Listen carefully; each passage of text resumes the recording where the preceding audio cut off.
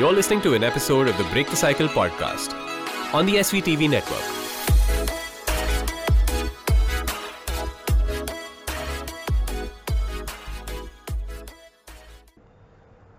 Now, I've had the pleasure of calling a lot of people on the show who I have absolutely loved, right? But this next guest of mine felt like I was catching up with an extremely old friend. And the funny part is, I was actually interacting with her for the first time. I haven't seen anyone as driven to bring kindness and empathy into the boardroom or into the workplace or just in general in people's lives as Maria Kosova. And the second I came across her profile on LinkedIn, thanks to a mutual friend of ours, I knew I had to bring her on the show. So this is me and her trying to decode what kindness and empathy mean and how important they are today. Like, these are values you need to live by. So I hope you enjoy the show, and I'll see you guys soon. Bye. We're recording. Wow, we're in action. We're in action. It's been and it actually hasn't, because the weird part is the first time I spoke to you, which was how many months ago? It may have been in June. I think it probably was in June, a while probably ago. In June, yeah. June, wow. And it still feels like we're like catching up, like right now. The first time we spoke in June was like, we were catching up, and that was the first time we were talking, which is just amazing. I love how that's happened. And even now, it's like, hey, how's it going? How you been? I know. Feels very familiar.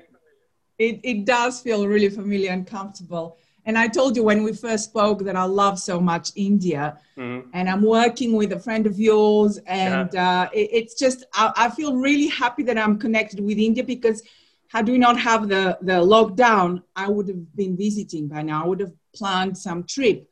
Oh, so damn. It's that really wonderful. Awesome.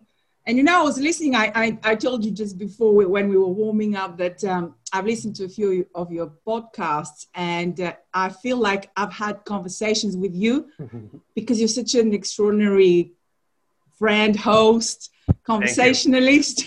Thank you. I'm really grateful to be here, and I'm glad that we made it happen. And obviously we both also needed some time off. So Absolutely. It's nice to be back now. Back in action. I am never going to do that again. But anyway. Well, you've been doing it on your videos on Instagram, and I love those martial arts sort of teaching little tricks. Yeah. So it's good. I've realized there's just far too many parts of me to express on one platform in one way or in one video. So like there's just like different parts of me are going to show up from time to time. Like my friends have literally gone, how many of that are you? I'm like, there's just one. But that one's kind of split into many. And you know, Adar, to me, that's the symbol or metaphor of breaking the cycle. I was thinking exactly about that you have so many interests. You're a musician, you're a martial artist, even if you're learning still, then you're a marketer, communicator. And it's something similar with me. And I think probably 20, 30 years ago, there was kind of an expectation, okay, you start a job and you become great at it. And I think now there's a lot more flexibility in accepting that we are multifaceted. Yes. Yeah. And we have many talents. And in one life, we can tap into them and let them grow and nurture them. And I really love that. I think it's an amazing role model that you are. Thank you. To let us flourish in whatever direction we want that to be. But enough about me. Let's talk about you. Okay. You lead the show. No, thank you. Thank you so much. I mean, that means a lot to me. And thank you so much for coming on the show as well. Because when Mrinal told me that she's working with you, and she basically showed me your profile on LinkedIn, and the first thing that stood out for me was how you described yourself. Like that, I looked at, I mean, it's like a LinkedIn designation, and I'm like, dude, that's the perfect job. Like Chief Kindness and Empathy Officer. I've never heard of anyone describing themselves like that. And it's beautiful because we really need those two things. We need those two things more than anything else right now. So my first question to you is, how did that come about? Like, describe Maria, the Chief Kindness and Empathy Officer. Yes. It's interesting, Adar. I only got the courage and sort of this insight that I really want to go into that direction openly, overtly, and with a lot of drive after the lockdown. It was probably in April. Before I was focusing on resilience, and I'll tell you how all this came about. But it was resilience. It's something that has become part of my life because of the way my life unfolded. And then I realized that right now, with so much going on, in a way, with so much separation, with so much change, with so much unpredictability, it's really what makes a difference in the corporate world and the other world is if we can be kind to each other, if we can have empathy to at least understand why maybe we are upset one day, why the next day we feel on top of the world, why our colleagues are not responding or taking longer to respond and not take it personally, and really understand where people are coming from. And I really feel that this is not my mission now. I mean, I want to bring, my mission has been and is to bring more love, kindness, empathy and compassion in the corporate world. And now I feel brave to state it. And it doesn't matter if it's wishy-washy or whatever for someone, it doesn't really matter. I believe in that. And the way it came about, probably, I don't know if you may have jumped or you would have asked me about my journey, but I was reflecting on that when preparing for this. And basically, my father was a diplomat. So from the age of 6, I had just started going to school in Sofia. And after 2 months, he was sent to Geneva. And I went to a French school. And Adar, I remember at the beginning just being really frightened because I did not speak French. I couldn't write. It was really the first year of school. And it was scary, it was lonely, and it took me a while to integrate, to learn the language. I remember writing words every day, and luckily kids learn very fast.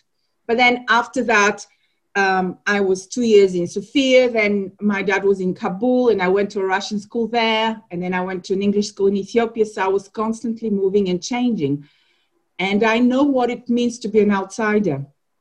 And I learned that really the only way for me to connect and integrate with people was to be genuinely curious, not to judge how different they are, but to be curious about their tradition, about their culture, about the language, to be kind, to focus on the good, to smile, to make the first step in communicating.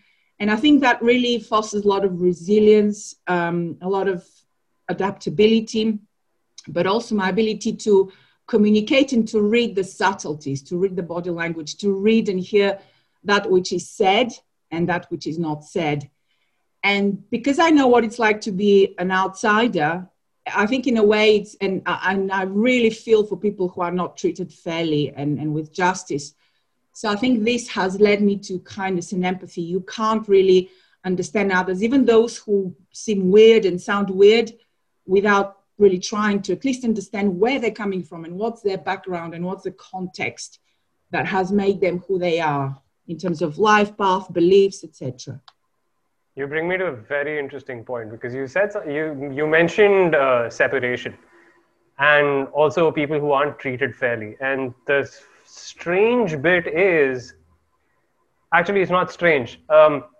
If you look at the current scenario of where we are, and I think the most talked about thing at present is the thing that's happening in the US with the Black Lives Matter movement. And also in China with the Uyghur Muslims that are over there. Why do you think, and I think that this is also a function of kindness and empathy as well, where do you think we've lost the plot? Because you see this entire conflict on both sides of one side being marginalized and being oppressed, and people fighting against that. Whereas you have this other side who is the oppressor. And we don't know why. We don't know why that's happened. We all hear kindness and empathy being used as words, but we kind of lose the plot in the application of it. So why do you think that's happened, and where or how can we fix that?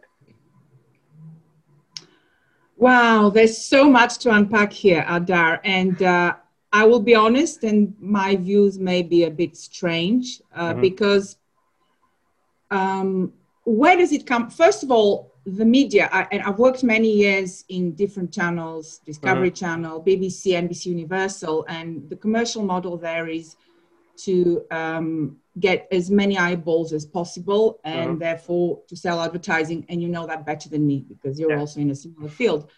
And we know that fear sells.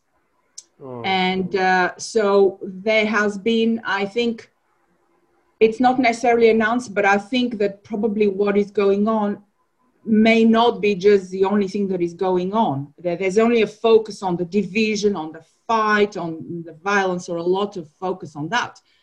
But I remember seeing a video which I posted on LinkedIn, which was white women going to the houses of black women in America, giving them food, helping, police officers hugging, white police officers hugging black people, you know. So I think there probably is an attempt to reinforce that separation. Now, I think the answer is power. Power, we have lived in a patriarchal society for a very long time, and it's expressed in different cultures differently. But it's not just the Muslims and the black people. Even in India, if you think the lower caste, absolutely, women, etc. I think there are divisions, and there is one group of people wanting to exercise power over other. And I think, and I know with me also the proverbial glass ceiling for women. And for example, I think we know that from psychology. If I choose to see myself as a victim, if when I went to the UK, and the first time was 1994, I chose to see myself as a Bulgarian, Eastern European, no connections, nothing, no experience in the UK, how could I succeed there? I probably wouldn't have achieved anything at all.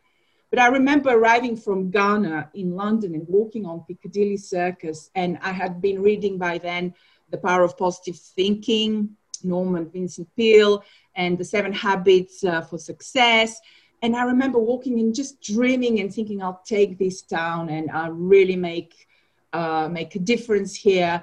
And it did happen. I grew into an amazing career. Why? Because I didn't choose to accept a label. And I didn't, whatever comments were said, I didn't interpret them as, maybe they think I'm stupid because I'm from Bulgaria, or, you know, I've not lived here, etc. So I think to some degree, we also can, what we choose to believe and the label we choose to give to ourselves then determines how we respond to things. And we know that, and that's where empathy and kindness can come in. Because also I'm involved with a very interesting project called Big Bloom. And I'll let you have those links if anyone is interested. But in Big Bloom, we bring professionals from the corporate world and those professionals work in a hackathon. So over 4 days, they work with one social enterprise and they help solve a challenge. So we're going to have our first UK hackathon in October, in the middle of October, and we're going to work with Reclaim. And Reclaim is an organization which wants to help young people from working class to get into the corporate world and to fulfill themselves and flourish. And I really feel very excited because the reason I bring this up is because, first of all, I love this work. I think it's fulfilling, and I've seen how everyone wants to make a difference. But that's another also category of discrimination that we don't really talk a lot about, the class-based discrimination. The class divide, yeah. Yes, so I think the answer to your question is that I think ultimately it's power, and there's still some individuals who want to have power over others. And I also believe we have free will. and I believe that we can make it.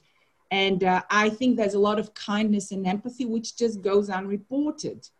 But even what you're doing, and this period, and I'll stop in a moment, but this has been a great awakening for me the last whatever lockdown months and post-lockdown. You're speaking my language. Listening to different thought leaders, changing my views enormously on some issues, and even I am shocked at that. But it's all about critical thinking, and it's all about also understanding what are our unconscious biases, and questioning and stepping out of them and being open. To me also, that's empathy. It's okay, for so many years I've believed in something, and now I see maybe a bigger picture and I see something else, and I choose to be open-minded and to change my view without wanting to impose it on anyone. So I think there is kindness and empathy being expressed. Probably it's not recorded as much on TV or on radio, but there are channels to get that from. That's true. But do you think kindness and empathy overall have been misconstrued in a way? Like the understanding of it, like there are a lot of people who probably think they're being kind, and maybe the intent is that, but the actions don't translate very well.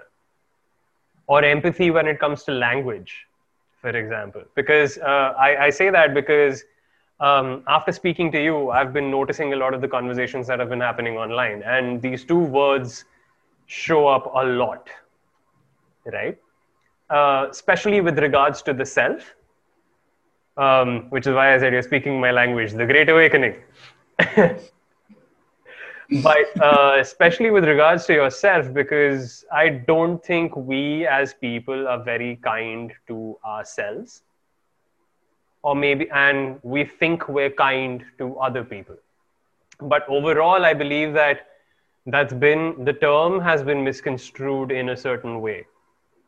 So if you could just maybe help me and everyone else understand what kindness is, what empathy is, and what it isn't, because I think that's an important piece as well, what it isn't. Yes. So I haven't really looked up at the definition of kindness, but to me, kindness means just acting out of the goodness of our hearts, acting when we are at our best, saying a kind word, looking at the positive actively. And for me, that's a mindset, very actively cultivated. And by the way, I think probably the misunderstanding or the myth could be that people who are kind and empathetic could be perceived as weak. Well, I think it's actually a strength, because we know that especially if the going gets tough and we have a bad day, it's very hard to remain kind and positive and nurturing. And in fact, sometimes we fail, and I certainly have failed occasionally, and with my family, I've failed and I've regretted. So kind is just seeing that, making acts of kindness which are unexpected, and they're little gestures, they're not necessarily a lot. And I think also it's just a way of living, just walking around. And as you said, after we spoke, you have been seeing kindness and empathy because your attention went there, your energy went there. So now from everywhere you hear it, you catch it. And so I wanted to share the acts of kindness. There were two things that really touched me during lockdown. One was a friend of mine, very good friend of mine in London, Joanna. She sent me a card and she said, chin up, everything will be fine, you're not alone. And, this was a physical card. And I was so touched because I was beginning to struggle with isolation. And I just thought it's such a kind gesture. And then the other is my sister, Luba, a couple of times she came and brought to us banica, which is like a pastry with Bulgarian feta cheese that she had made herself. And I was living with Dad in London. And we were so happy. And it was so great to see her. Although it was also heartbreaking that we couldn't actually hug and she just stayed outside of our home.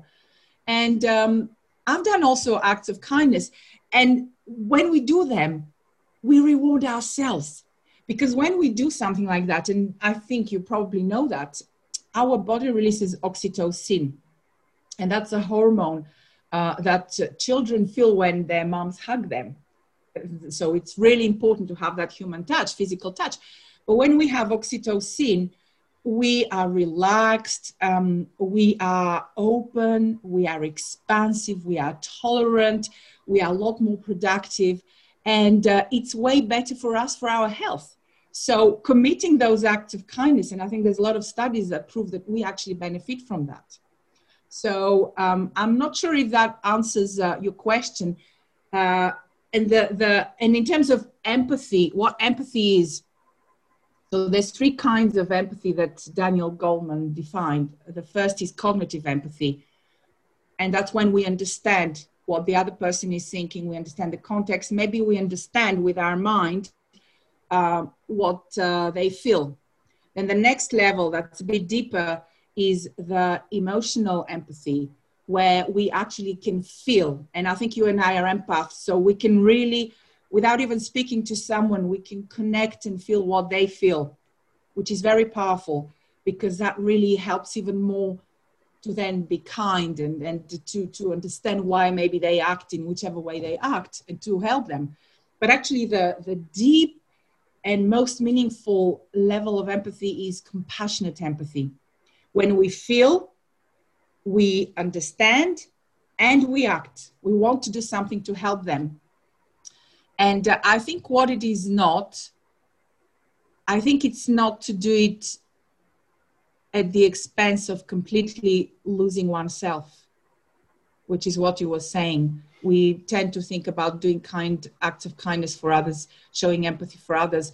And what I've struggled the most, Adar, and I want to encourage listeners to just, even in this minute, maybe forgive themselves and show a bit of compassion and self-empathy and kindness towards themselves for the times when they have not been at their best, because maybe they were anxious, scared, didn't sleep well, uncertain about the future, or even without knowing why. And let's forgive ourselves, because I have struggled. You know, how can I be 80% kind and empathetic, and then 20% I'm not kind, for example, with my dad, and I say something that's not kind. And then it's taken a lot of effort to forgive, and it's probably still ongoing. But I invite everyone, just remember to be kind. We live in hard times, and when we're more kind with ourselves, we can forgive more easily others as well. And that's how you heal the world. Yes. You heal yourself, you heal the world. Exactly. Which brings me to healing, because I remember the first conversation you and I had, and we were talking about, we actually, in that catch-up moment, reached a stage where we were just like, oh, we've both done similar healing work. You want to take me through that once? Like, how did you reach that stage that you knew that you needed to start healing and then do this work as a way forward? Because I feel this as well. Like, I know that Break the Cycle, this entire podcast for me has been healing work. Not just as me trying to give it to others, but also for myself. And I feel that what you're doing as well is healing work. It may not just be, it may be as a way for other people, but it also is for you.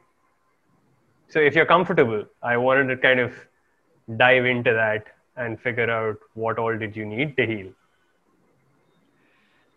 Yes, I'm comfortable, and you're absolutely right. The first area that I started as a coach and a facilitator was confidence. Mm-hmm. And the first courses as well that I was doing, that were on a voluntary basis with an organization called AIDA in Singapore, where I've lived for 12 years. And AIDA was educating the domestic helpers in Singapore, so who were from Bangladesh, India, Indonesia, Philippines, India. I don't know if I mentioned India. And so I was conducting seminars there to help them feel confident, feel empowered.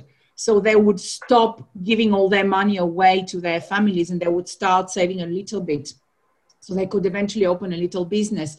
and maybe break from that cycle of being domestic helpers. And some of them actually work in atrocious conditions without a rest. It's very, very difficult.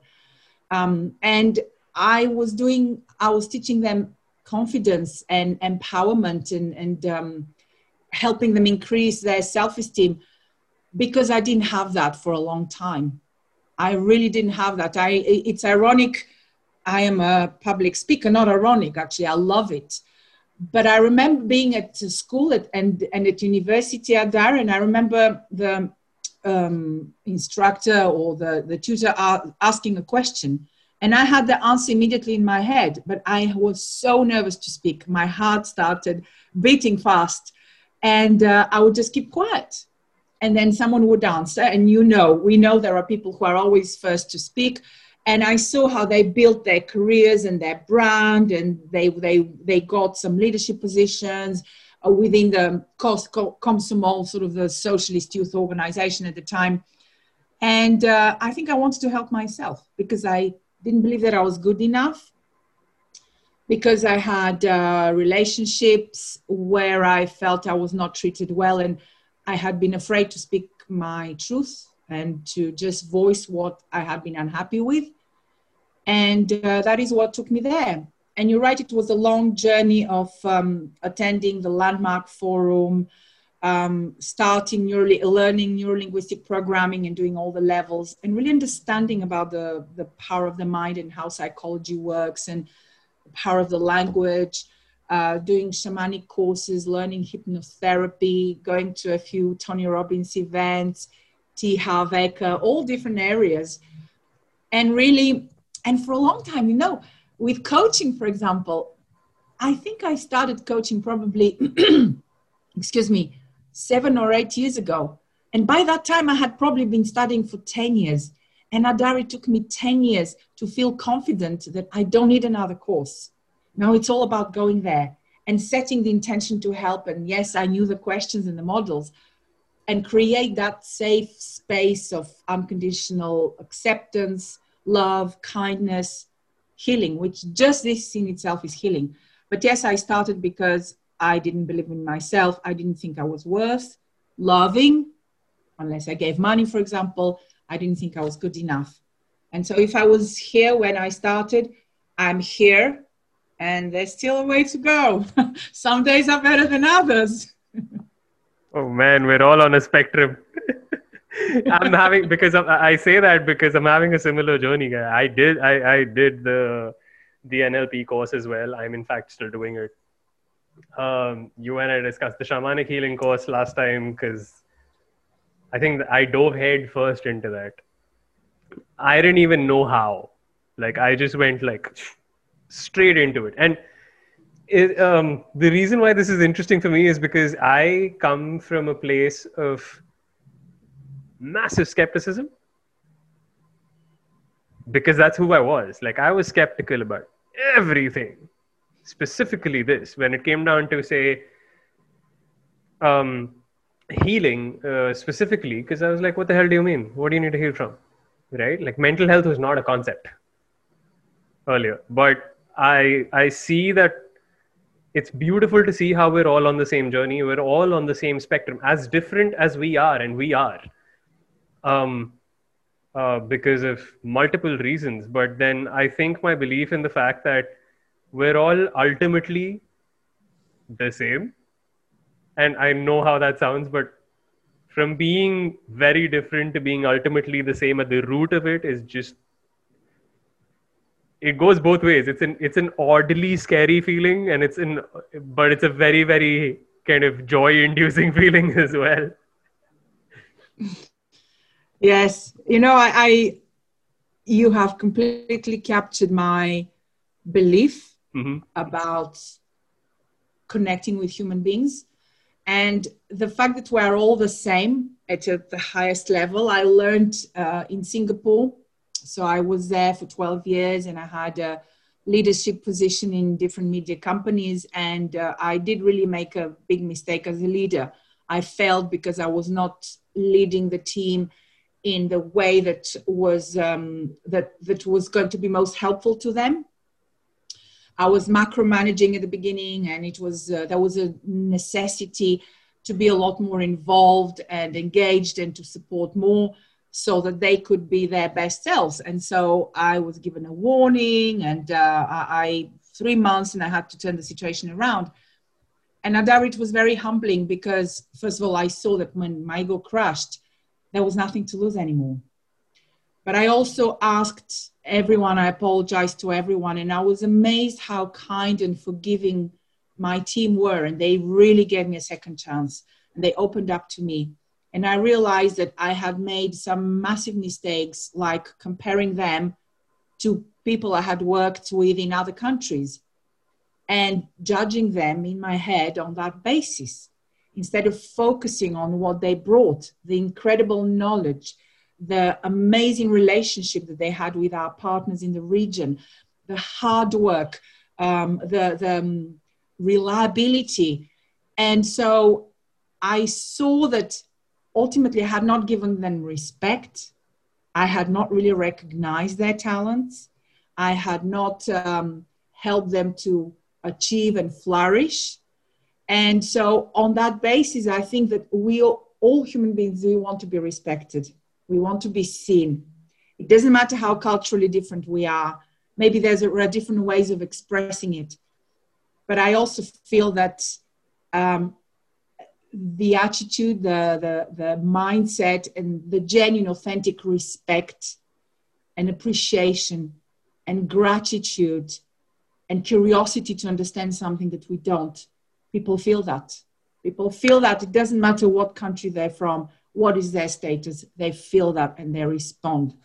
So I think that, yes, it's extraordinary, the healing journey. And I really think that we have that choice now. Do we focus on what is common and what we all share, the humanity and the oneness? Or do we focus on what is different? You know, I'm black, I'm white, I'm whatever, working class, I'm a maid, I'm this, that, the other, single, divorced, no kids, etc. It's all labels, but we all yearn for connection, I think, and to belong and to love and feel loved. We're all looking for love, ultimately. Yes, yes, we do. And it's a journey. And you know, the other thing I'm teaching myself now, also with the masks, no masks, you know, lockdown, no lockdown, you know, physical distance, no physical distance, and all that. And it's a bit difficult occasionally. That's now when my empathy and my compassion, I wanted to show through. And I want to be tolerant towards people who are on a different part of their journey and who have different views. And this has become very obvious now. When you walk on the street and, you know, some people have masks and some don't. So it's in our face. It is. The differences, I feel the differences are so apparent. We've made it that way. I mean, that's been there from the beginning. White, black, straight, not straight, conservative, liberal. Oh man. Yeah. And I'll be honest, I really begin to lose it from time to time when I see stuff like this, because I see a very apparent divide amongst all of us. Like you've got, especially, I mean, I speak with reference to India, but world over as well. The divisiveness and the focus on the difference is so much, and it's amplified. It's amplified by the fact that, you're intolerant and you don't respect differences. But then neither are you. I mean, at your end, you may be on a moral high ground, but still, you're saying the same thing. The statement is an evidence of the opposite. It's perpetuating difference. But I'll get to that in a bit. But I think one area of interest that I really, really have is kindness at the workplace, and I think that's an area that you are kind of working with, and you have been working with. what do you think, and this is me kind of trying to shed light on where the differences lie, where do you think the gaps are in understanding? Because I may be a manager at my company and I may be working with the team and I may think that I am doing this for their betterment, but they may not perceive it that way. But you do have absolutes. Like like I said, there are differences, but there are absolutes as well when you talk about kindness at a workplace. So when you're working with a team, I'll just make it as crystal clear as possible. When you're working with a team, whether you're a leader or not, or you're just a member of that, or you're not in that leadership position inside that team, just as a team member, what is the culture you need to try and inculcate, and how? So are there some actionable steps that we can get to that? So I think it's a really important issue. And there is a bit of a paradox. I was even recently on a call with a client and we were talking about some new programs and what the workplace of the future, and by future, I mean the next 6 to 12 months, is going to look like. Mm-hmm. Because it seems that there'll be most of the workforce will be distributed, few people in the office, inability to be in the same space and to really foster that human connection that is so essential. So what are the ways that leaders or even team members can be kind? I would start first, be kind with yourself. And something we have noticed, and I have heard in so many virtual training sessions I've done, that some people say I'm actually working harder. There's no more boundary between work life and home life. And there seems to be an expectation, because we're constantly at home, some people and some leaders expect a 5-minute reply to an email. Yeah. Expect immediate action. So I think, and on the one hand, leaders need to ensure that their companies survive, even if not thriving, so that there's work, there's good performance, everything changes fast, the trust strategies are reviewed. But on the other hand, to be human and kind and empathetic and understand that some of their team members, if not all, struggle. And so how to answer specific steps, which could be used whether you're a leader or not. We all are leaders. We lead ourselves and we have an impact on the team by who we are. It doesn't matter. It's not a question of hierarchy.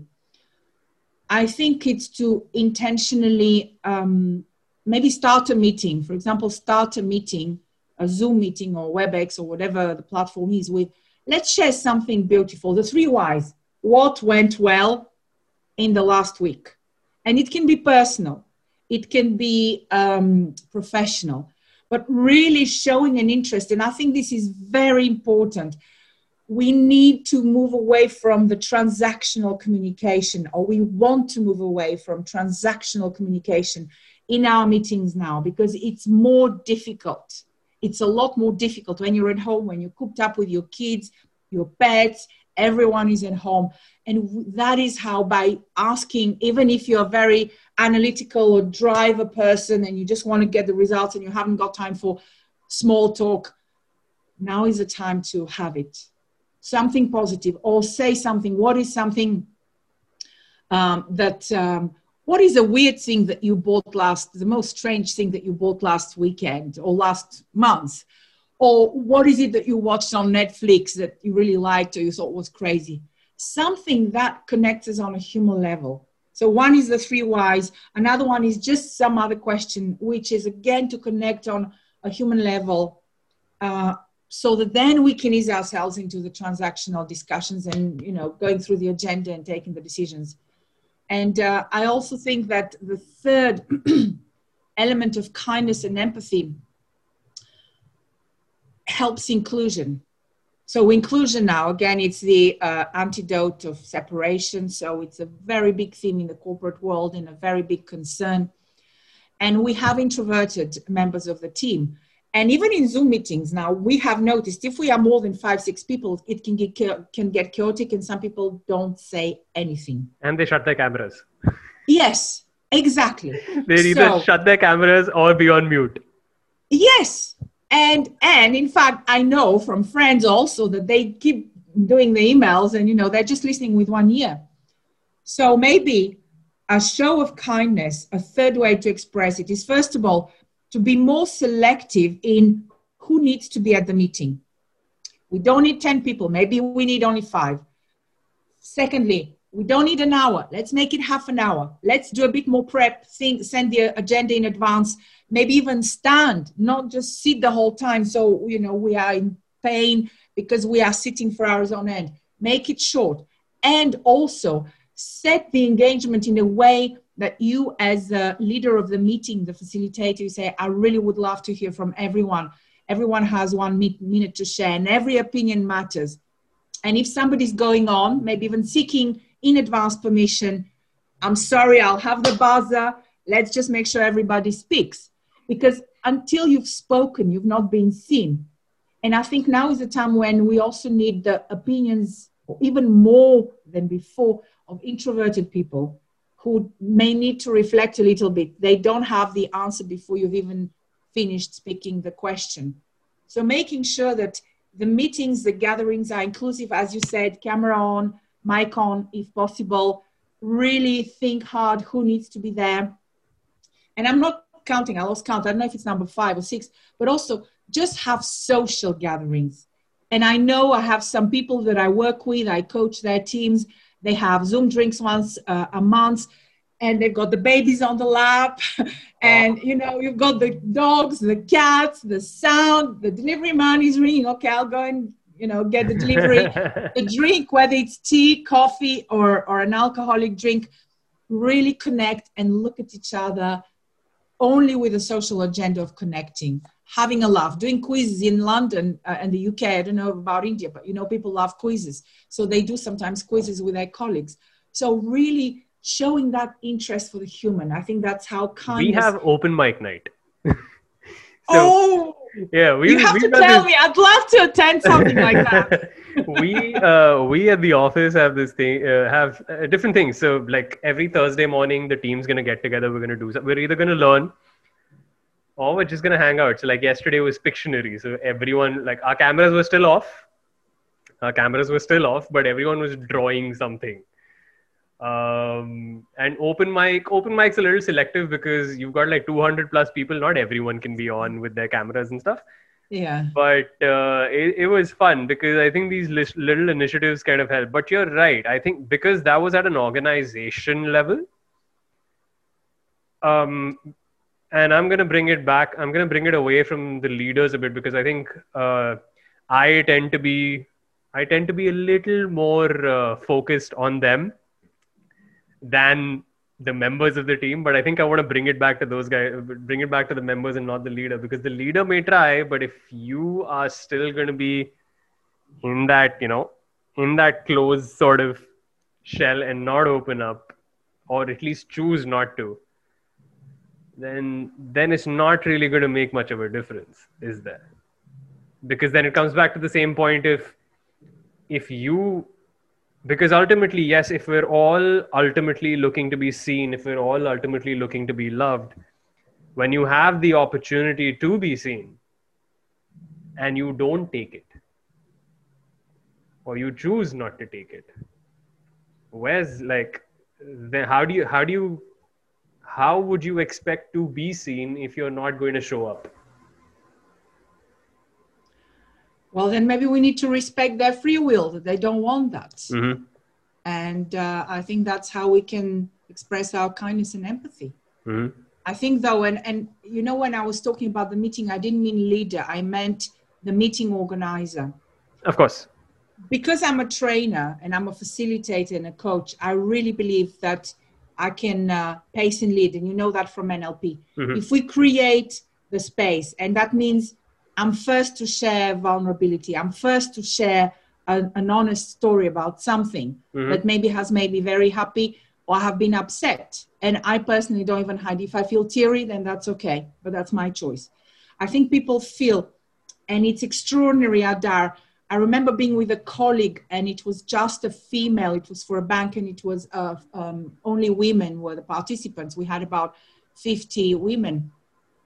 And the topic was managing uncertainty, but actually it became about dealing with grief. Because in the context of grieving for our old life, and a lady felt safe enough to ask, how do you grieve about someone who has just passed away? And it was such an extraordinary, honest, emotive discussion, which totally didn't follow the slides that we had. And we felt we had to actually talk about that, and also about being a parent with compassion, and how do you deal with kids who are going through so many differences. So I think back to your point, on the one hand, let's respect. People may not want to be seen. Mm-hmm. And you and I have had times when we do not want to be seen. And let's honor that. Right. On the other hand, let's create a setting where people feel safe. Psychological safety is so important in collaborating, creating, generating solutions, building connections, building trust. We need to feel safe. And then create that space. Collaboration, not competition.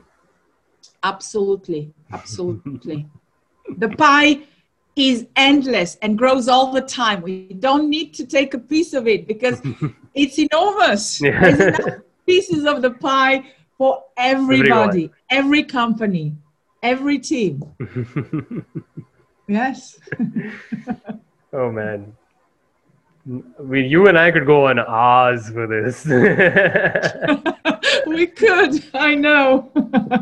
What are some what are some of the as a coach, what are some of the common questions or issues you had to look at? Because, and I could be wrong, but my perception of this, at least from looking at multiple people lately, has been the root of all issues is the same. The verbiage used or the way it's expressed may be different. So do you think that's true? Do you see an underlying commonality in the issues or the questions that you've had to address, or is it still as unique as the individual itself? I agree with you. I think there's a certain commonality of feeling that I'm not good enough, mm-hmm. feeling that I'm inadequate.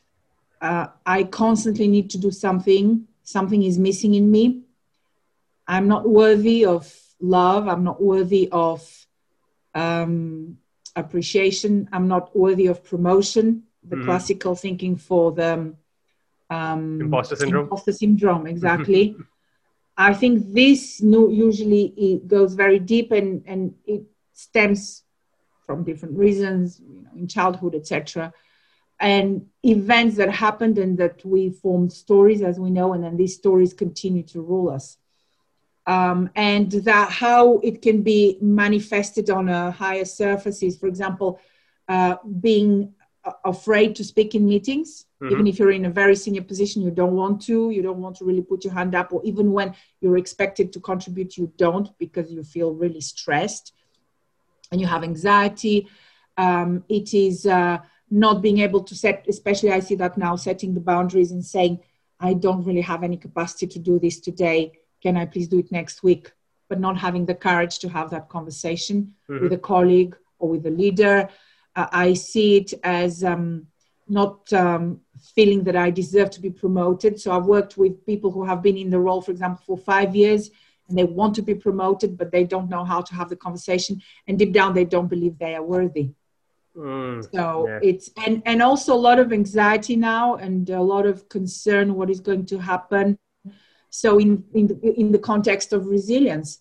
And so I want to describe myself as a tour guide who takes a person on a journey, and we go treasure hunting. And so we want to hunt for the qualities, the strengths of that person, their victories, their failures, and what they have learned and how they have actually transformed as a result, their aspirations, their ability to envisage what they want after understanding what they don't want, and this gives me an enormous fulfillment. And so the root is different, but I think deep down the root cause is quite similar. My face is hurting because I'm smiling that much. Oh, I know. It's extraordinary. Actually, it's extraordinary. I'm bursting with love and with positivity and admiration for this opportunity and for you for what you're doing. And I do hope that our conversation is going to help at least one other person I feel really better, hope it to have does. more faith. I really hope so. And I think it will, because, I mean, I think we've been talking for about, I guess, I don't know, 40 minutes or so. Oh yeah, Yeah. I think maybe even more. Maybe You may even be more. surprised. And throughout, I've just been like, oh my God, like there's separation if you create it, there's unity if you create it. And I'm talking to a person who is on the same spectrum as I have been. The visuals of my journey may have been different, but the place where we're trying to reach and the understanding that we have of it is the same. And it's beautiful to see, because again, like the interpretation of the experience, the circumstances of the experience may be different, but the feeling that I'm getting is like, you're in Bulgaria, I'm in India, and I still feel connected. Yes, I know. Right? Exactly, absolutely. I feel like that's a virtual hug, so I'm giving you a virtual hug. And it's safe as well, right? Yeah. Sorry. So I am going to move on to my last question, which is, where can these people reach out to you? Because I think they really should hear what you have to say, and more importantly, reach out to someone who can help. And I think you can help them immensely. Oh, thank you so much, Adar. You're really kind. People can find me on LinkedIn, Facebook, Instagram. It's Maria Kosova. On Instagram is @Maria Kosova, one word. And also my website is mkmotivation.com. So you'll be able to put this in the notes. Mm-hmm. And I would love to help anyone who wishes, because we're all in a same storm and different boats. And if that journey can be made a bit easier, then we owe it to ourselves, because there's still a lot of amazing beauty and kindness happening in the world. So It is. I invite people to focus on that and to focus on their own beauty and kindness and strength. And these too shall pass. And we're all in this together. Yes, exactly. Maria, thank you so much. This is such a beautiful conversation. Easily one of my favorites. Oh, thank you. Thank you, Adar. I loved it as well. And hopefully one day, maybe next year, you will be a guest to my podcast, which now is just an idea, but hopefully next year it will be alive. I will be honored. Thank you so much for that. Thank you. All right. I shall speak to you soon.